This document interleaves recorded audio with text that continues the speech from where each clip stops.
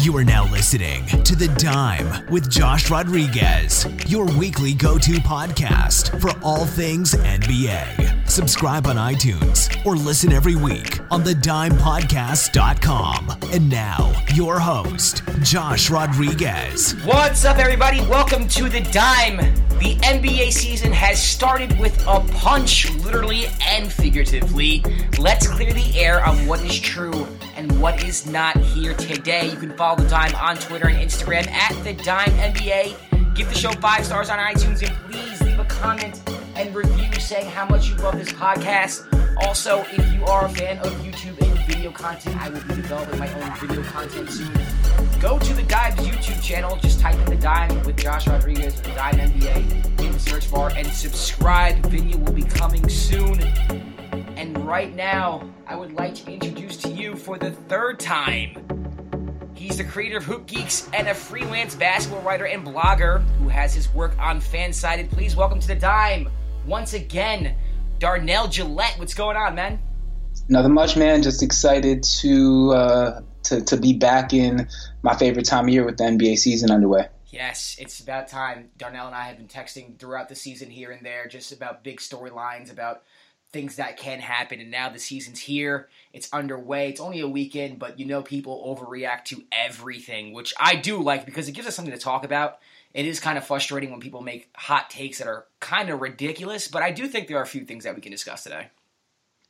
Yeah, absolutely. Already, there are so many storylines to follow. There's a huge transition happening in the NBA, and for there to be fights already in the first couple of games and suspensions, it's really, I think, speaking to this tense environment and potentially this competitive nature that's really coming back to the league that I feel a lot of people thought was missing for a while. I agree, man. Let's talk about the fight a little bit. Obviously, let's not get into how it happened. It's all over any channel that has to do with sports, ESPN, Fox Sports, all these debate shows. So by now, if you're listening to this podcast, you know exactly what happened. Brandon Ingram was suspended for 4 games, Rajon Rondo 3, Chris Paul 2.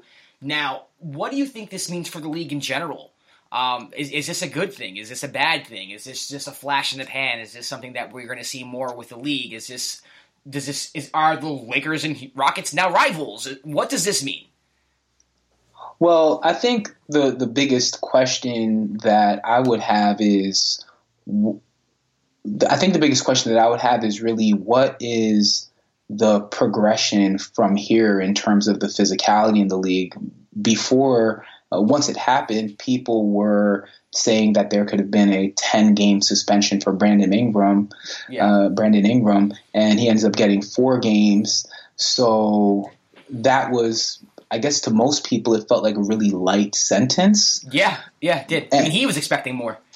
Yeah, he was even expecting more. Yeah. And ever since the Malice in the Palace, I think the NBA has really focused on making sure that they get ahead of this physical play. For somebody that young, that's in the third year of his career, I would have thought that the league would have kind of stopped it right away, saying, "Hey, listen, you're young. We're going to be heavy-handed right now. You don't have the credibility to kind of get away with these things," and just kind of shut it down immediately to send a message to him early on in his career. But to really just slap him on the wrist doesn't really send a message, I think, to an up-and-coming superstar, at least in my opinion. Now, do you think a lot of it has to do with the fact that the Lakers are LeBron's team and they don't want to penalize LeBron that much, being that Brandon Ingram is one of the most important pieces to that team? Do you think they took that into consideration, or this is just something that is separate from that? I think there could be different things that were taken into consideration. So Chris Paul, being the head of the Players Union, could have played into it a little bit. The fact that the NBA really needs the Lakers to do well, be marketable, and having Rondo and Ingram out for an extended period of time doesn't bode well for that, especially after an 0-2 start.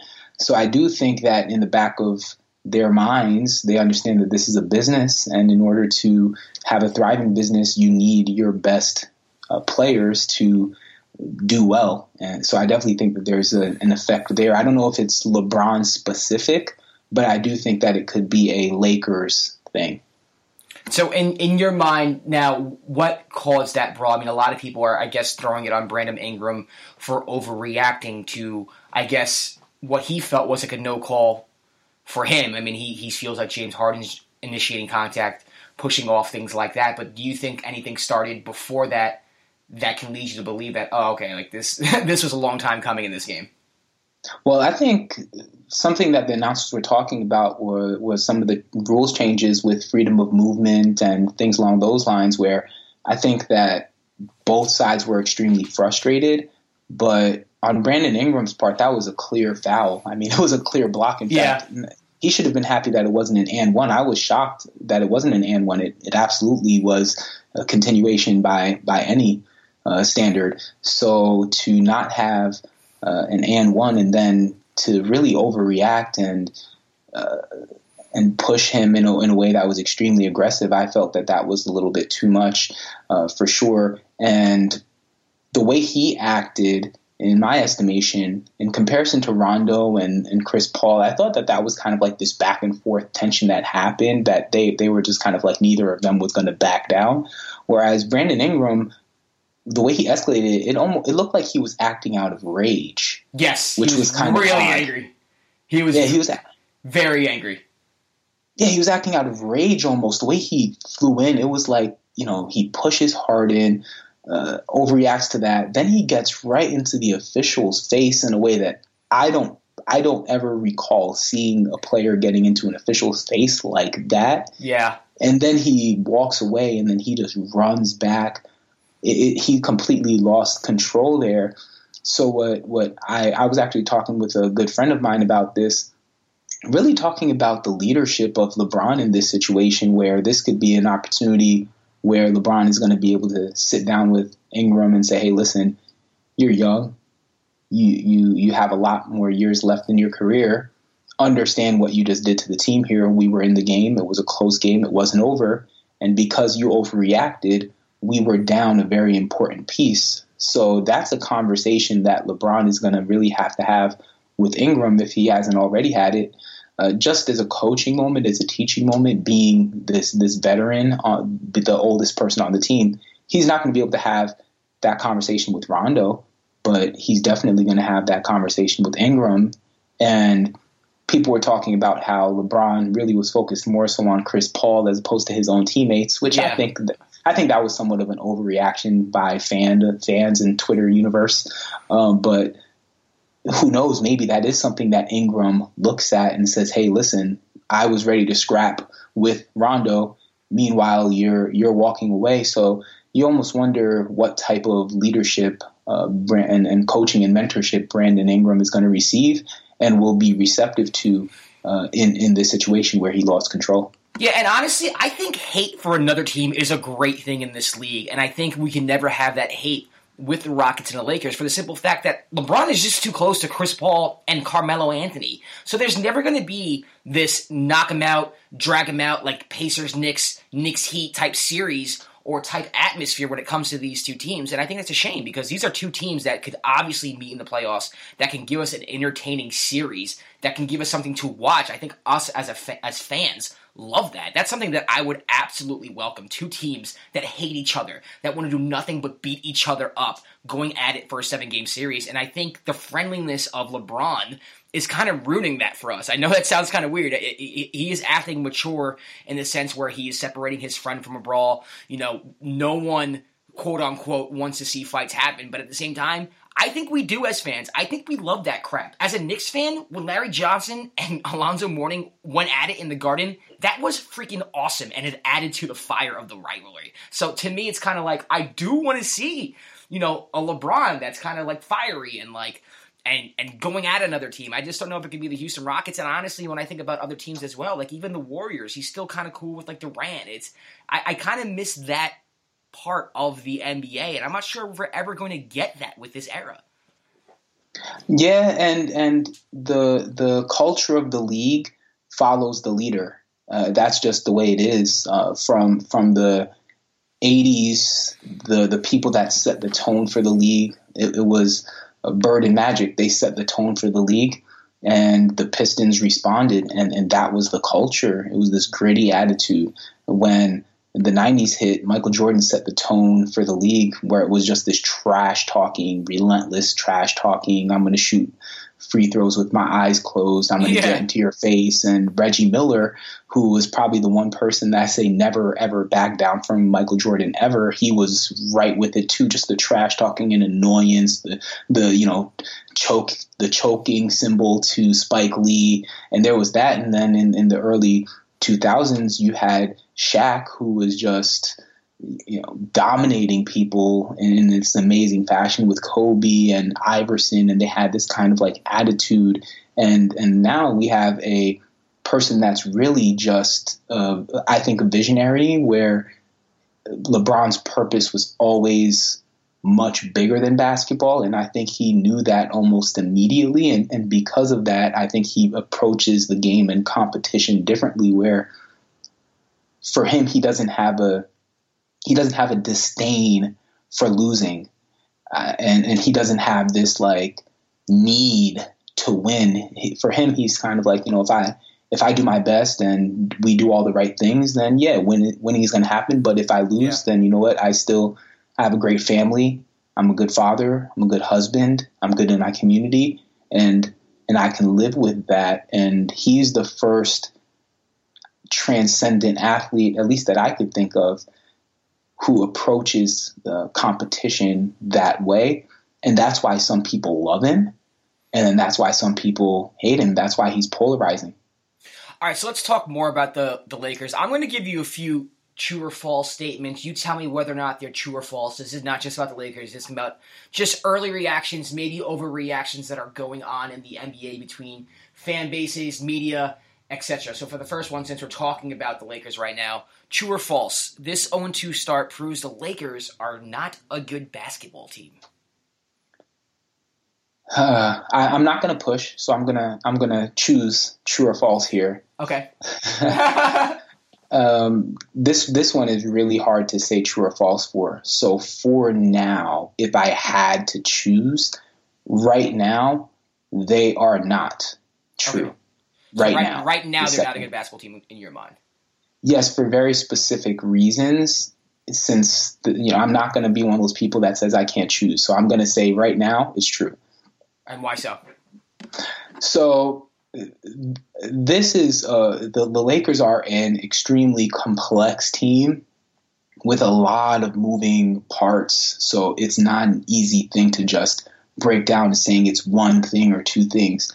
There are a lot of things that they need to make work, and we can see and envision a scenario where this is a great team because of the versatility that they have on their team, the youth, just the talent that they have on their team, and of course, LeBron, one of the greatest players of all time. Yeah. So we can envision that scenario, but with all of that versatility and the moving pieces and the fact that several of their rotational pieces are very talented, but they're probably 3 years away from being in their prime, there are a lot of question marks there. So the first question mark that everybody had going into the season was the fit with all the pieces. They already had Lonzo Ball there.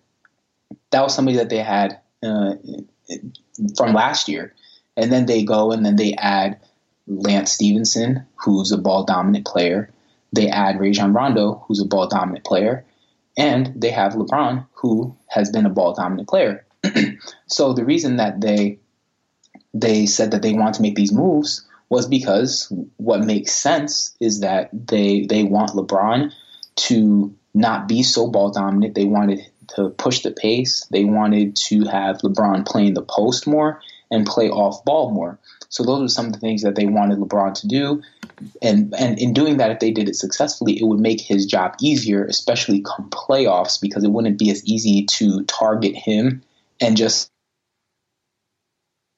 LeBron is going to score 50 and nobody else is going to score, or that's really the case, right? And everybody else is just going to be a set 3-point shooter. So they really were focusing on changing that, where it's trying to challenge LeBron to do more.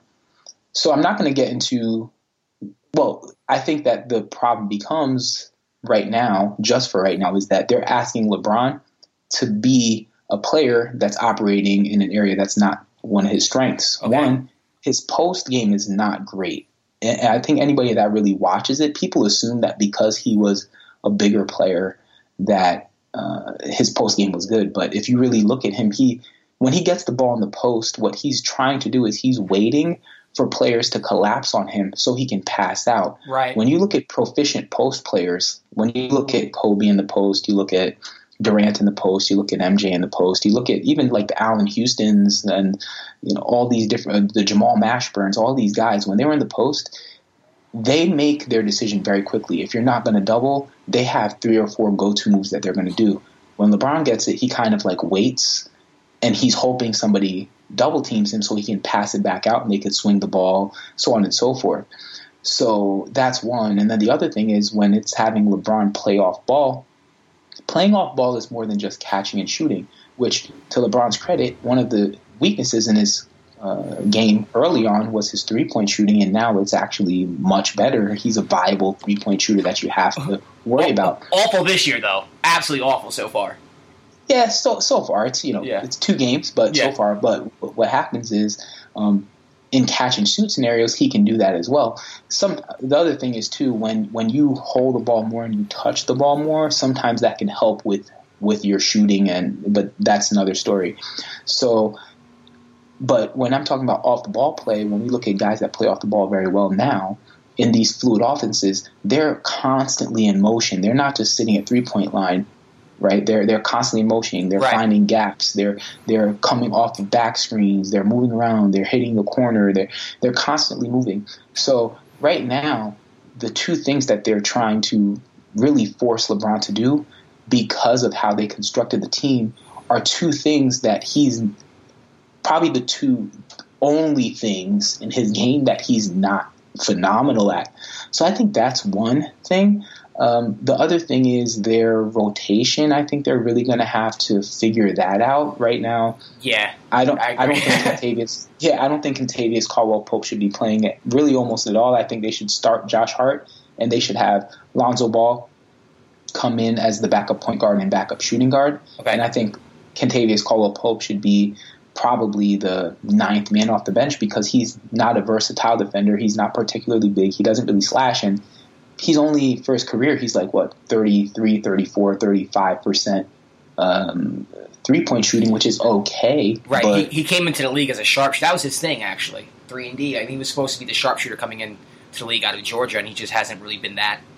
Yeah, exactly. So, and that's what we all expected. So I think people are still hoping that he is that person. So I would definitely move him back. Josh Hart is really good. He's a bulldog. He's kind of like a Marcus Smart that can really shoot it. So he's a guy I would probably start. So my rotation, if I were them, would be Rondo, Josh Hart, Brandon Ingram, LeBron, JaVale McGee, who's been a pleasant surprise. I mean, the time in Golden State really did him well. He looks phenomenal. This is the best he's looked in his career. And then off the bench, have Kuzma and Lance Stevenson and Lonzo Ball, and that's pretty much your 8-man rotation right there. The other problem is, as great as JaVale McGee is, I love Kyle Kuzma. He's not a center. So to have him playing backup center, I think, is another problem that this team has, which I think they'll get exposed defensively for sure. Yeah, so. And then Kuzma, to me, he seems kind of low. It's only 2 games, so it's hard to say, this is not working out. But especially with his shot selection, Kuzma seems to just be very... not even hesitant. It's almost like he doesn't touch the ball as much as he wants to, so when he does touch the ball, he's just going to launch it, and a lot of those are three-pointers, and it's just awkward. He's not creating shots like he was last year. He doesn't seem as comfortable playing with LeBron, and I feel like that's a big problem with a lot of people who play with LeBron. I think it takes a while to learn how to play with LeBron. I've seen a lot of ill-advised shots with the Lakers so far, whether it's threes off the break with 18 seconds left on the shot clock for no rhyme or reason, or just because you haven't touched the ball in a while, you're going after, you feel the need to shoot. It's a very awkward team to watch right now. They don't seem to mesh well together at all. I see in theory what they're trying to do, push the tempo, which that's another thing. LeBron has never been a run the court up and down player. He's explosive, but that's never been him. Rondo has never been this up and down run. So really the entire system that they're trying to build right now is something that it has nothing to do with talent. These are things that Rondo never did naturally. These are things that LeBron never did naturally. So you're asking them to make this huge shift. So that's one. In terms of the shot selection and playing together, when you think about it, even Brandon Ingram, and this is only from game one, but this was a true or false question. Brandon Ingram, it was like he's not a proficient off the ball player. Yes, he can catch and shoot, but learning how to move without the ball, come off of screens, like hug screens, learning how to come off of those is very different than being at 3-point line, catching and shooting. Right. So that's something that I think needs to happen when you really want to have this free flowing offenses. People need to know how to be in constant moving and relocating. And that's not something that really anybody on the Lakers does well, with the exception of, I think, Josh Hart. So that's a big thing. And I think Lonzo does it pretty well. It's just that his shot's really inconsistent. That's true. He does it well. He's smart. But then it's saying you're not maximizing his skill, right? Yeah. You're not maximizing what he is good at. He's changing into this, and this is what we've spoken about in the past before as well, right? Where it's saying when LeBron's strength is playing on ball, so the way to maximize LeBron is by having these snipers that can constantly relocate and catch and shoot and spread the floor for him. Something that I noticed in the first couple of games as well, in the Rockets game, for example, and I think in the Blazers game as well, was he wasn't blowing by his defenders the way he did in the past. Now, who knows, Father Time could eventually catch up at some point, but LeBron is a cyborg. So yes, facts. But in the Blazers game and in the Rockets game, I noticed that PJ Tucker was able to stay in front of LeBron. Like, he wasn't blowing by them that quickly. Same thing with like Alfred Camino and those guys. And I think it could be a product of the fact that it's easier to collapse on him because they don't have these 3-point shooters that know how to relocate. Right. So it's gonna take time for them to really. Everybody's game has to evolve. It's more than just chemistry. This is a situation where everybody's game has to evolve if they're going to play the style that the Lakers, I think, want to play.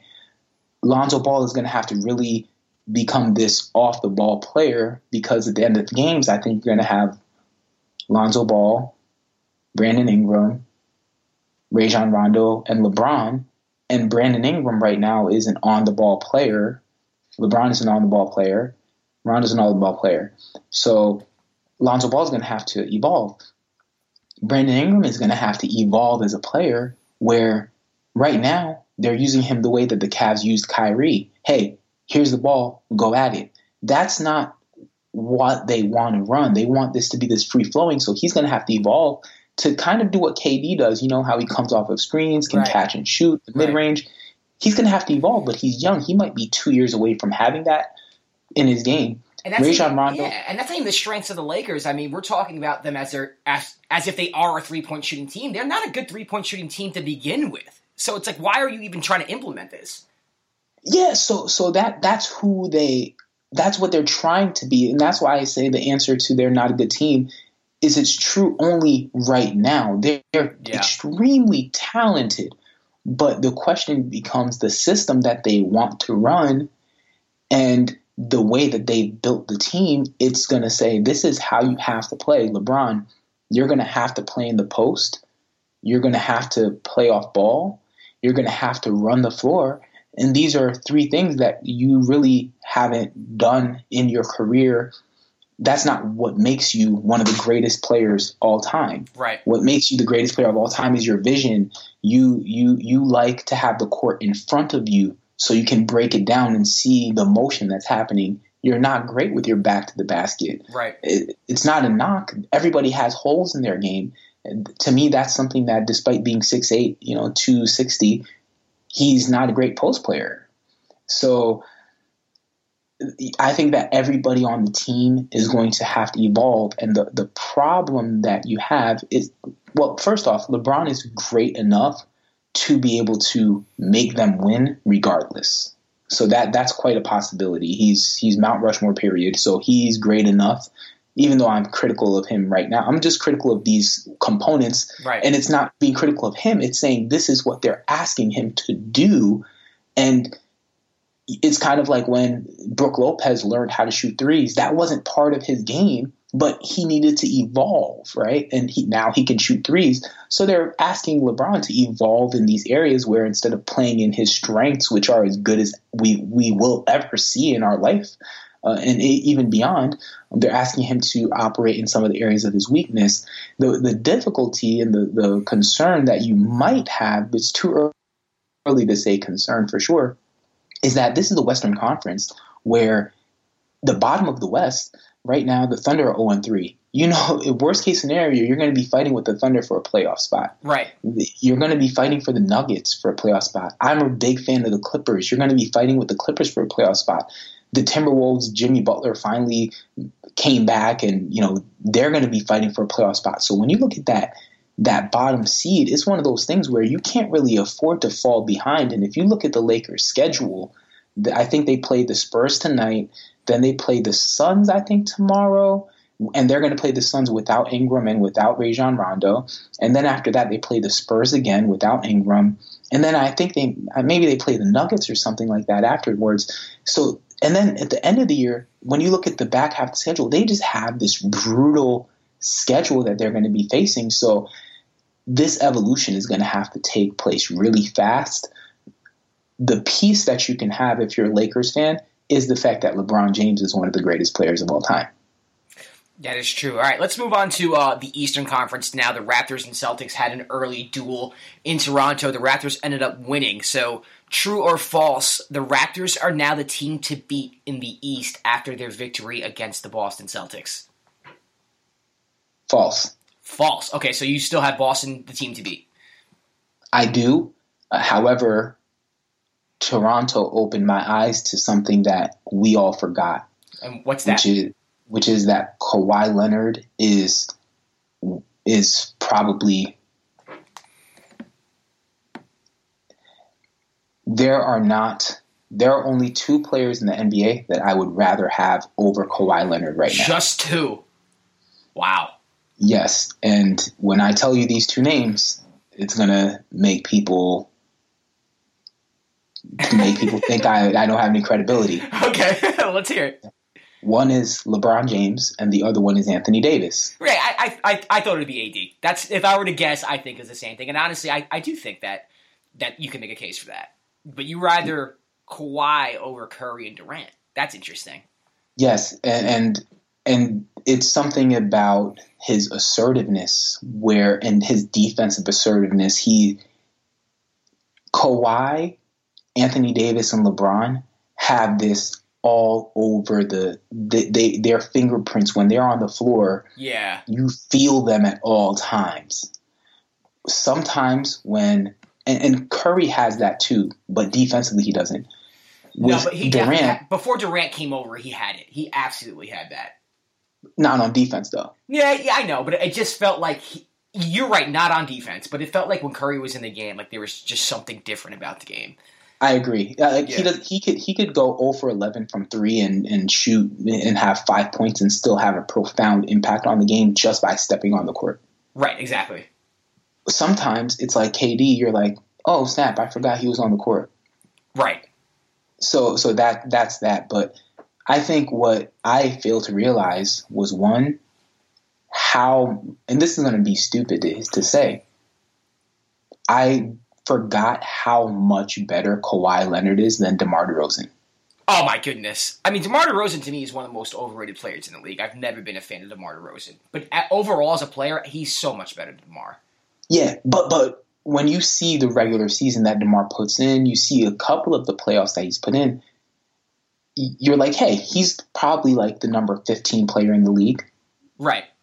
And the gap is so wide, and watching that Boston game, when you watch it, you're like, wow, Kawhi Leonard is hands down, without a question, the best player on this court, period. Yeah. And that's something that I don't think we ever felt in San Antonio because it was always about Popovich. It was always about his system. And I don't know if I've ever heard the Spurs chant MVP for Kawhi. That fan base is very interesting, but I'm trying to think as well, and I don't know if did they do it for Duncan? I don't know. Is that something that they did? I don't even know if that's something that they did in general. Yeah, but that's probably why he wanted to leave. The first game. But he doesn't seem like the type of player who wants that fanfare. Just his demeanor in general reminds me of someone who's very introverted and doesn't care about that stuff. Yeah, but he turned down the Jordan deal, right? Yeah, he did. So that says that he's at least mindful of his brand. If anything, I mean, they should just make a campaign with Kawhi where he doesn't speak and he just has a spokesperson with him at all times. I think that would be hilarious, right? Like if somebody asks him a question, then he just looks at the guy over to his right and he's like, he's going to answer everything for me. I think that would be a hilarious campaign where it's like you can. And that just should be the whole campaign. That's all they should do. Like he should just have people, or maybe like personalities of Kawhi, where he has different people with him that will exert different emotions that he doesn't show. So there's like sad Kawhi, where it's like if something sad happens, he has like a person next to him that's just crying for him on his behalf. Or if somebody laughs on his behalf. So you ever see those Key and Peele skits with Angry Obama? Yeah. Oh, something like that. That would be hilarious. But yes, go. I get what you're saying. but he does care about that, and I think that I'm hoping that he stays in Toronto. I'm really for a bunch of different reasons. I'm really hoping that happens because I think the NBA is shifting to a different type of space, which I think can be really, really good. But which we can talk about later. But in watching that game. Danny Green was a huge pickup. Their demeanor, you could see they had this championship demeanor. You could see that they had this expectation that we were going to win. In the past, you could see that they were always just trying to survive. In this game with Danny Green and Kawhi, it was like, no, we're going to win. And the other thing was he was so aggressive where it was like he would grab the ball, come down, shoot it, not look for anybody. And that's acceptable when everybody else does it. But it was weird for me to watch Kawhi just come down and say, forget everybody else, I'm going to take it. And that's because of his brand that he built in San Antonio. So just in the first time I really watched him with that Boston game, you can see the shift. Now, the reason that I say I think Boston is still the team to beat because I just praised Kawhi as being basically another LeBron James in the East. I think at that point it's fair to say that LeBron James is not that far ahead of Kawhi, although he's still ahead. But Boston's team is just too deep. I don't believe in Ibaka still. I don't believe in Valanciunas. Same. I don't believe in Kyle Lowry. I do like Danny Green, though. I think that was such an underrated acquisition for the Raptors. Nobody talked about Danny Green going to Toronto. That was huge for them. And Van Vliet off the bench. I love Van Vliet off the bench. There are parts to the Raptors that I do like a lot. I like Anunoby. Yeah, same. I like Anunoby. I like Van Vliet. Now, here's the thing, though. It's possible that Kawhi, because he's so aggressive, in the past, DeRozan was the best player on the team, but he was constantly looking for a co-leader in Lowry. It was always Lowry and DeRozan. So when DeRozan didn't show up and Lowry didn't show up, they shared this blame. Right now, when Kawhi stepped on the court, he immediately said, guys, this is my team. Right. I am the on the court leader. Everybody look to me. And there's no reason for a number two. Lowry, you don't even have to have the pressure of that. Just play your game type of thing. Exactly. So I think that possibly can create some cushion and some comfort for Lowry, because even if Lowry has a bad game, it's still like the game is not won or lost with you, Lowry. It's won and lost with me. Right. So that's the one thing, and the same thing with possibly with Serge Ibaka, because in the past, when Ibaka would get a shot, you're like, yo, you need that because DeRozan needs you. He needs you to show up. DeRozan needs you, Valanciunas, to show up. He needs you guys to make these shots. Whereas Kawhi, of course, he needs help, but Kawhi's like, whether you guys make the shots or miss the shots, it's on me. So I think that that's something that makes the Raptors better. But the Celtics have an amazing coach. The Celtics, I think playoff Kyrie is a different beast. And I think playoff Tatum is going to be a different beast as well. Yeah. They have so much depth. They have great coaching, but they're going to have to treat Kawhi Leonard like he's Thanos. Yeah, I agree with you on that. But you still will take the Celtics over the Raptors as of right now. Yeah, absolutely. And I just like if LeBron was still on the Cavs, I would have taken the Celtics over the Cavs fully healthy, because I think that they have enough to attack somebody like LeBron or attack somebody like Kawhi as if they were Thanos. Like you legit you have Iron Man, you have Captain America, you have Spider-Man. You could throw all of these guys at him. You have Doctor Strange, and you have Captain Marvel. Right. So no, it makes perfect sense. I know exactly what you're saying. Yep. Yeah. Okay, cool. So interesting. I agree with you on that too. I still think the Celtics are the team to beat. Moving on to the next true or false. True or false, the Pelicans are title contenders. False. False. Okay. Now, I know you're high on the Pelicans, too. I know you like AD. We just discussed that you take AD over Kawhi Leonard, so you basically think he's the second best player in the league. I do like the acquisition of Julius Randle, but why do you say false? I mean, after they just beat down the Houston Rockets, and the Rockets are, I guess, the number 2 team in the West still in a lot of people's eyes. So this is I wish I was better at giving quick answers. No, it's listen, I like your well thought out answers. So with this. Yeah. Yeah. So with that said, I think that I'll tell you why I think it's false, but I'll tell you my outlook on the Pelicans. I think it's false because I don't think they have 4 players that I really love. I love Drew Holiday. I loved him when he was in Philly because he just torched my Bulls in the playoffs. And yes. Yeah. He just torched us, and I was a fan ever since. And then he kind of fell off because of injuries, but he's back, and the dude is a flat-out baller, and he's hard to stop. He's a two-way player. He's almost like the modern-day Chauncey Billups in a way. I mean, he is really, really good. I love Mirotic, even though for my Bulls, we saw glimpses of this, but he never put it all together until the relationship was soured. Right. I love Julius Randle. I do not think the Lakers should have let him go. I agree. That was foolish. I think he to me, he's a cross between Zach Randolph and Draymond Green. I think he's a tremendous player. And he's shooting threes this year. Uh-oh. Yep, right? Like, that's that evolution. Yep. I think he's amazing. He's in shape now. He has a good regimen. His body is good. And him and AD and Mirotic are 3 legitimate big men that can grab the ball and push the tempo, which is great. And then, of course, Anthony Davis. I think next year he takes the crown as the best player in the NBA. Okay, so this is the last year LeBron being the best player in the NBA. I think so. It's hard to say because every single time we see LeBron look like he loses a step, something happens, and then he just like comes back with he drank like Michael's Secret stuff. That Space Jam movie. Yeah.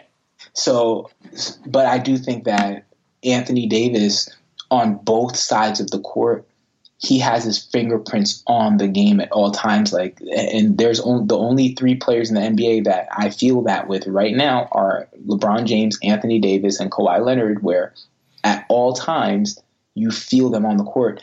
So I think that he's going to be unstoppable on offense. I don't think anybody can stop him. He only stops himself. I don't think defensively he's the eraser. Right, he's right. Bob Sanders, I think they used to call him the eraser. He's the eraser. Bob Sanders, jeez. Oh, yeah, man. He's the eraser for the Colts. Yeah, safety, nice. Yep, and so that's what they have there, and I think that him and Randall and Mirotic, they work really well together. My problem with them this year for now is that, one, I like E'Twaun Moore as like the 8th man off your bench. Got it. I don't like him starting. Not in this environment. Like Right. They're still in an NBA where LeBron still exists, and you have the beast that is the Warriors, and you have a team like the Rockets that can put up a lot of points. You can't have, in my opinion, E'Twaun Moore starting for you. I think he could be a really good 7th, 8th man off the bench for you. And then there's the Alfred Payton thing where, yeah, he had a good first game. He had a really good first game. The triple-double or whatever. And maybe it's because of how bad he was in Orlando. And maybe it will be like Victor Oladipo, where it wasn't until he got to his 3rd team that he really started to be good. But for now, I'm just not a buyer until he proves me otherwise. So when I look at their team, I see you're starting Alfred Payton, you're starting E'Twaun Moore, both guys that really should be like your 7th and 8th man off the bench. Right. And then, which means, what does that mean for your bench? So in an ideal scenario, in my mind, I think what would have made the team really, really good for me is if they had retained Rondo, if they kept Rondo, and then they made a trade for a small forward like DeMarre Carroll or Kent Bazemore. Josh Richardson, maybe, something like that. Well, Josh Richardson's probably too high up for them to be able to get. Like I say, the Heat love him. Yeah, and they should. Yeah. I think that a guy like DeMarre Carroll is a contract and a player that the Nets would be willing to move because of how much he makes. If you could give a 1st-round pick for DeMarre Carroll and slip him into your starting spot, that would be huge. Similarly with the Hawks, they're paying Bazemore a good amount. They're obviously in tank mode. They have no need for a player like Bazemore, but if you put a Bazemore starting for the Pelicans and move E'Twaun Moore to the bench, that would be huge. I'm really big on the 9-man rotation,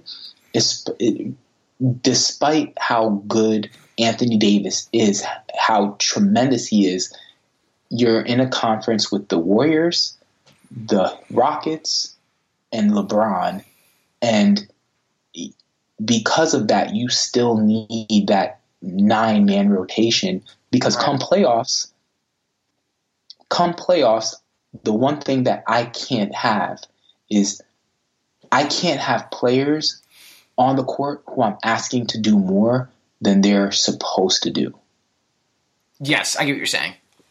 Right. Everyone has their own role and everyone has to fulfill that role, but if you're asking someone to go above and beyond what they can do, it's just not going to work out for a championship level team at least. Especially 2 players. So it's not just a bench player, right? You're talking about 2 starters who come playoffs, you're going to have to ask E'Twaun Moore to guard up, I don't even know. He's going to have to be the one that guards up KD. He's going to be, guarding LeBron or Brandon Ingram or whatever. You're going to have to ask Alfred Payton to say, hey, while Anthony Davis is occupied with Steven Adams and, patrolling the paint for Westbrook or whatever, it's going to say, hey, Alfred Payton, you need to be the person that guards up Westbrook, or you're going to need to be the person that follows around Curry while still being able to get me the ball in my spots. For me, that's why I can't make them a championship contender. However, this is something that I've stated before because at the end of the day right now, it's still LeBron's league. And at the end of the day, the number one story is LeBron.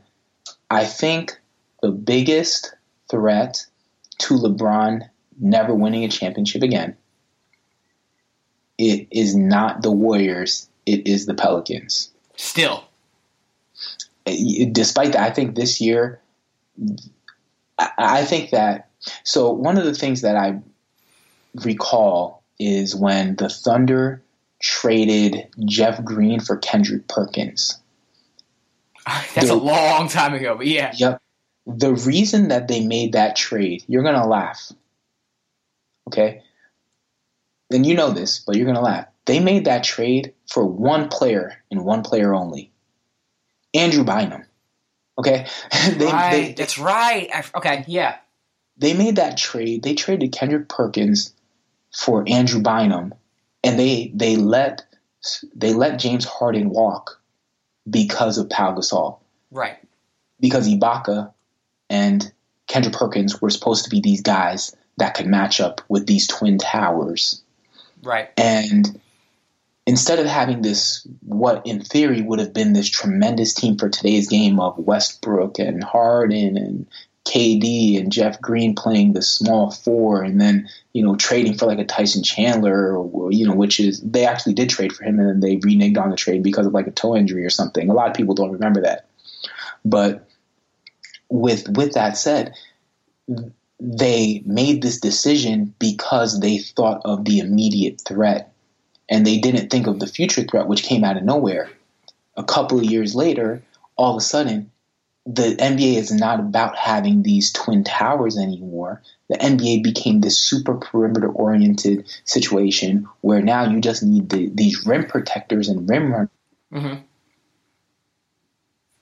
to get something going, and then everybody else just runs to three-point line. And nobody would have saw this evolution of nobody would have thought that this evolution was going to happen for the Warriors.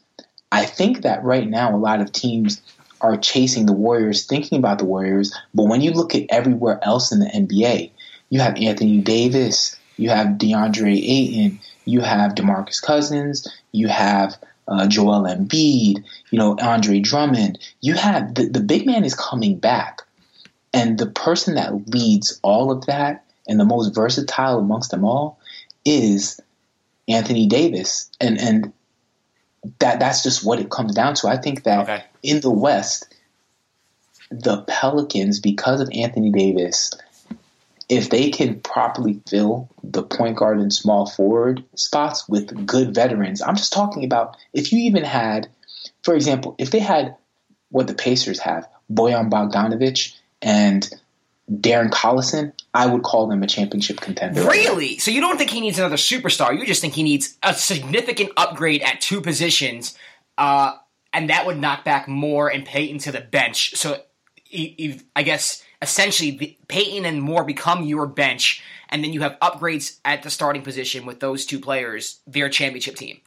Yeah, because in my mind, if let's say that it was those two. Let's say that you had Darren Collison and Bojan Bogdanovic. Both the guys can shoot the three at a high clip.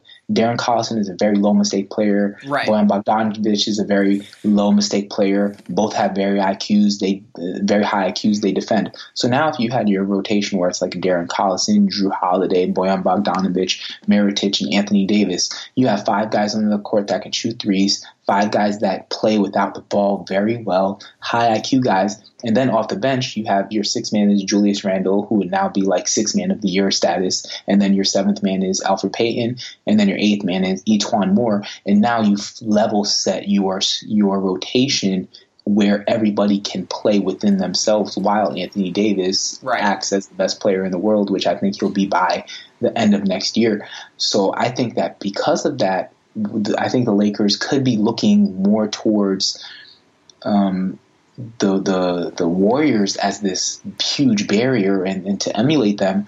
But I think that the force that's rising is Anthony Davis, and that's interesting because that's not even a super team. What you just listed, that's just a very well balanced, put together team, and not so much, hey, let's just throw a bunch of freaking superstars together. It's let's build around one guy and put the best weapons available around him to thrive.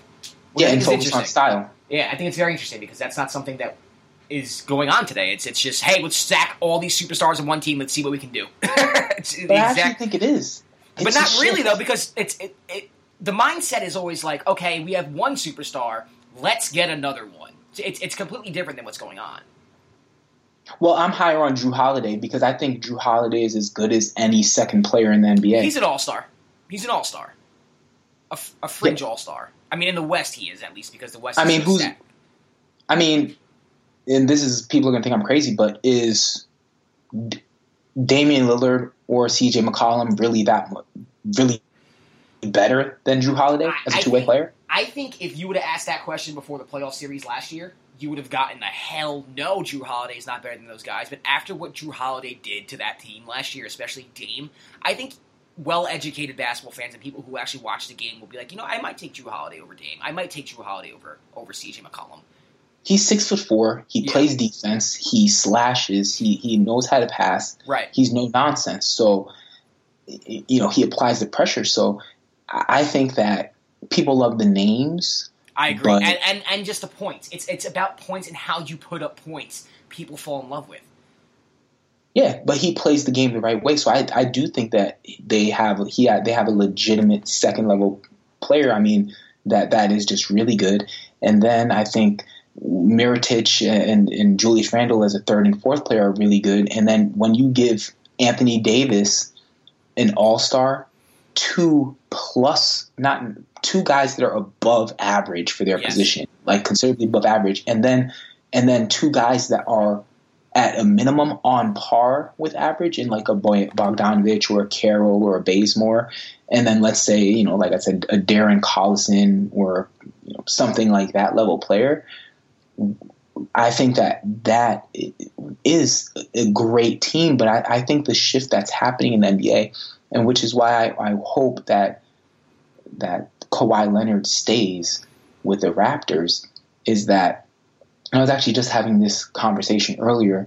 It's funny because I always end up kind of speaking about LeBron because I feel that he really changed the NBA in so many different ways in 2010, where there was this period of really good teams, right?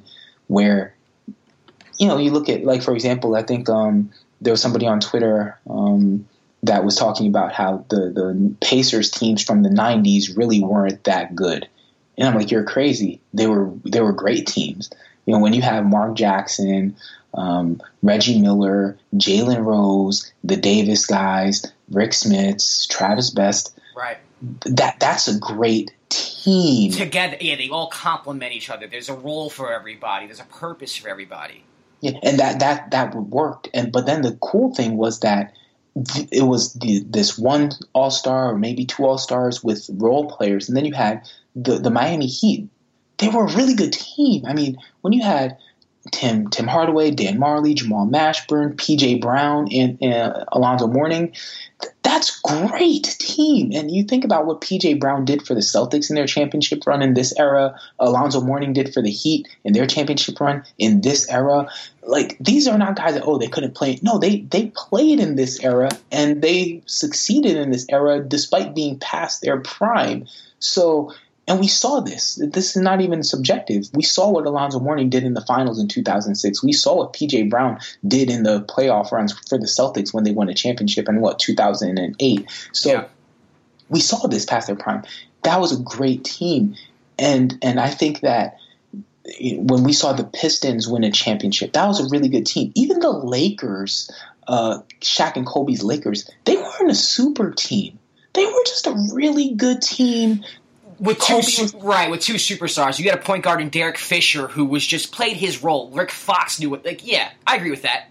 Yeah, they were just a really good team. The Pistons were a really good team. The Spurs were a really good team. The Heat, when Shaq got there, he was way past his prime by that point. Like, when they won the championship, they were a really good team. And then the Celtics, they had the three stars. So they obviously traded a bunch of pieces to make that happen. Dwight Howard and the Magic, they were like a good, well put together team with shooters. Right. And we kind of lost our way with these whole creations of a superstar. I mean, LeBron going to Miami kind of just started this whole new trend where we lost our way with building teams. It changed, though. That's what I mean. 2010 changed it, because when you look at, and you know me, I go back to history. I just went through the entire pace and showed, like, when you look at the Jazz of the 90s, Stockton, Malone, role players, Gary Payton, Sean Kemp, role players, Kevin Johnson, Charles Barkley, role players, Clyde Drexler, role players, Michael Jordan, Scottie Pippen, role players. Like, this is how it worked. And then it wasn't until really like that 2010 when it was like three prime players did that. And then this response with what the Warriors did, changed that. So my hope is that we have Paul George, who chose to say, hey, no, Westbrook is good enough. Me and Westbrook and a team. I'm hoping that we see more of that happen, where it's saying Kawhi saying, no, you know what? I got Anunoby, Siakam, Van Vliet, Lowry. I'm good. That's what I'm hoping. Why I'm hoping he stays there. And now we're going to say, hey, Giannis, I'm hoping he stays there. I'm hoping that Ben Simmons and Joel Embiid grow together. I'm hoping that DeAndre Ayton and Devin Booker grow together. Right. And I'm hoping that these and Damian Lillard actually came out and said the same thing, where it's like, nah, I'm good with my squad. I'm hoping that him and CJ McCollum are true to what they say. Hey, if we don't win this way, fine, but I'm going to battle. I think this shift is happening. That's why I think that Anthony Davis can happen. Got it. I get that makes total sense. That makes sense to me. All right, so last one, since we can go on for like 4 hours. I love this. I'll choose this one. True or false? The Rockets have officially taken a step back with Carmelo Anthony. Right now, they're 1-2.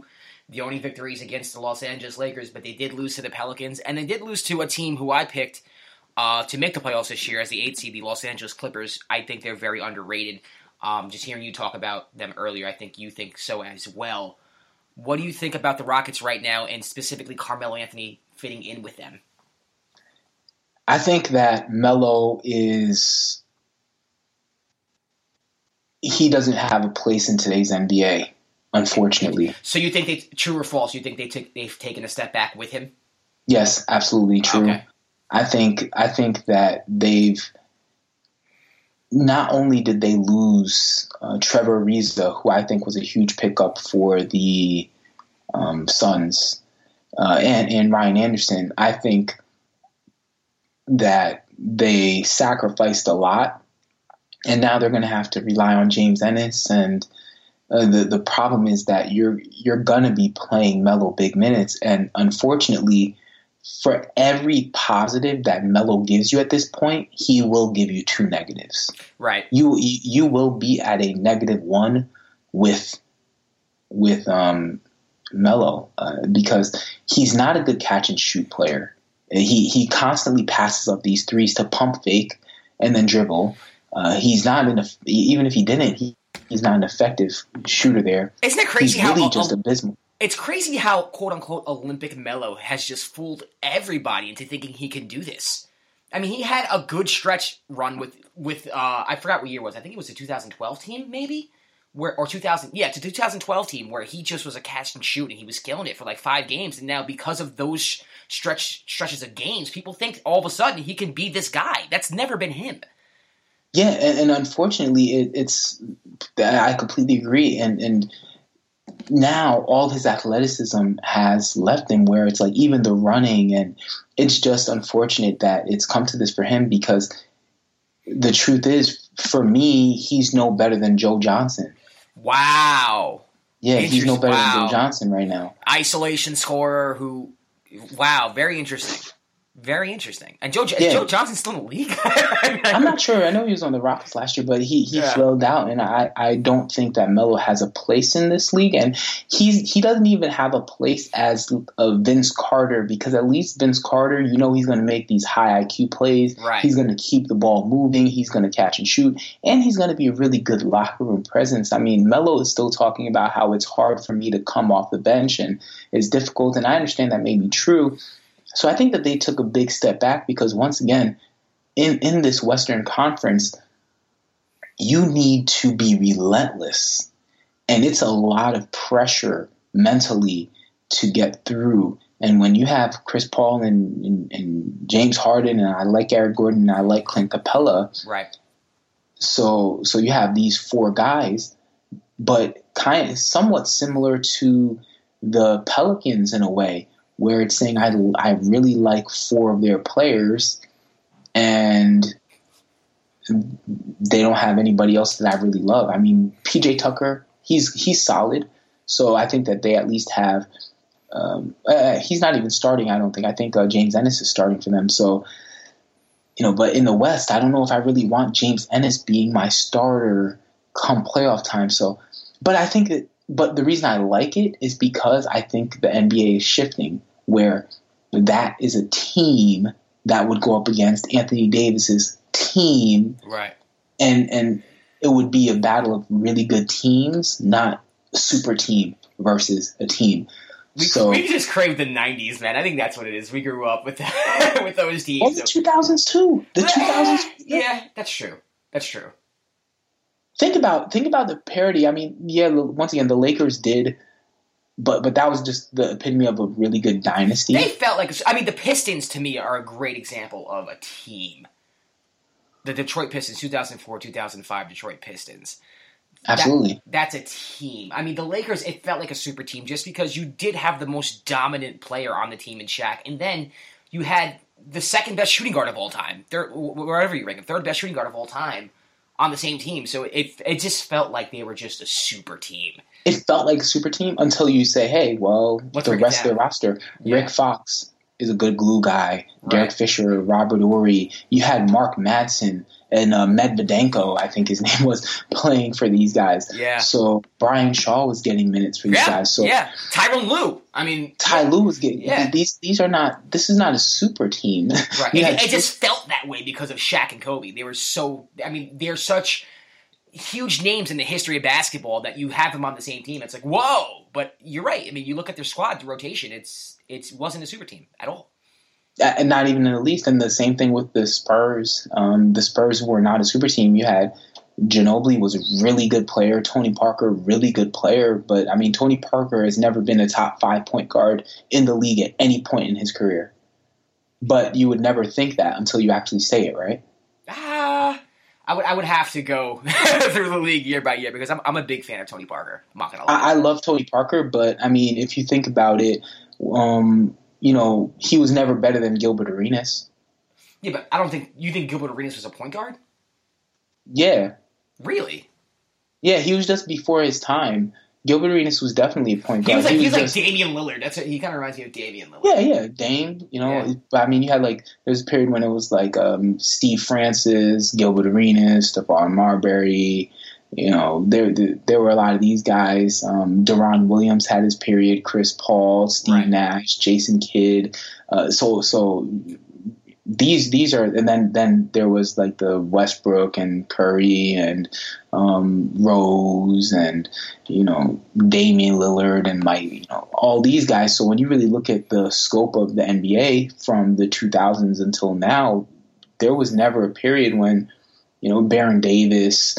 So there was never a period where Tony Parker was a better player than any of these guys. If you were ever going to have a draft, you would never draft Tony Parker over these guys. I don't know, man. I like Tony a lot. We can get into that another time, but I see. I like him. I'm not saying I don't like him. Yeah. I'm just saying that. But that I'm saying all that to say is that the Spurs were a great team. They weren't a super team, right? You know, and then you had the Magic, and so I do think it's coming back to that. The only way that would change is if Kawhi Leonard goes somewhere obscene. Right. That's the only way that it would change. Or if Anthony Davis, the ESPN keeps on trying to force this Anthony Davis trade down our throat. To the Celtics, right? Yeah, it's like, oh, Anthony Davis is going to get traded. I'm like, no, why would they trade him? They're making the playoffs. They're a good team. For all intents and purposes, they should believe that they've done enough to keep him there. Right. So. Interesting. All right, Darnell. Well, thanks for joining me, man. I mean, it was a good discussion. I feel like you and I could have a show that lasts like 3 to 4 hours. Yeah, man. Forget First Take. I'm not kidding, man. Like we could talk for hours about this stuff. But where can people find you if they want more of your stuff? If they want to hear you? If they want to read? Where can people find you on Twitter? All that good stuff. Yeah, Twitter. It's D Gilet1. So D as in dog, Gilet.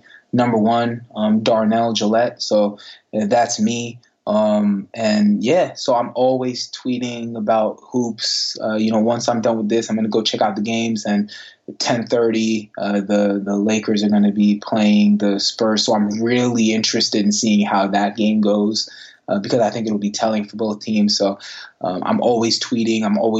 I'm responding to people. I'm having Twitter debates. Yes. And I'm all over Twitter with it. So definitely give me a shout out if you disagree with something I got to say. Then let me know, and then we'll have at it.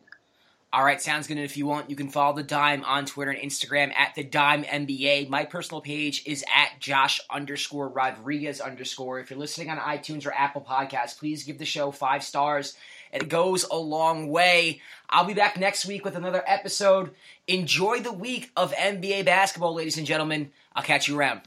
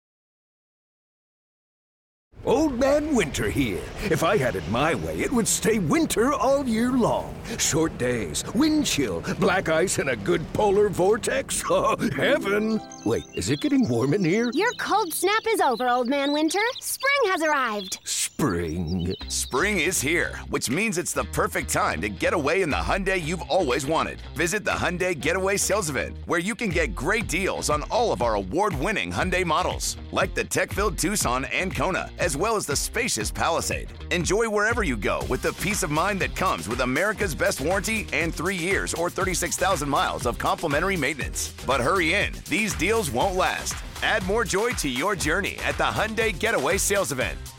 Now get 0% APR or up to $1,500 bonus cash on the Hyundai Tucson. Now, during the Hyundai Getaway Sales Event. Offers end soon. Call 562-314-4603 for details. It is Ryan here, and I have a question for you. What do you do when you win? Like, are you a fist pumper, a woo-hooer, a hand clapper, a high fiver? I kind of like the high five, but if you want to hone in on those winning moves, check out Chumba Casino. At ChumbaCasino.com, choose from hundreds of social casino-style games for your chance to redeem serious cash prizes. There are new game releases weekly, plus free daily bonuses. So don't wait. Start having the most fun ever at ChumbaCasino.com. No purchase necessary. VGW Group. Void where prohibited by law. See terms and conditions. 18+.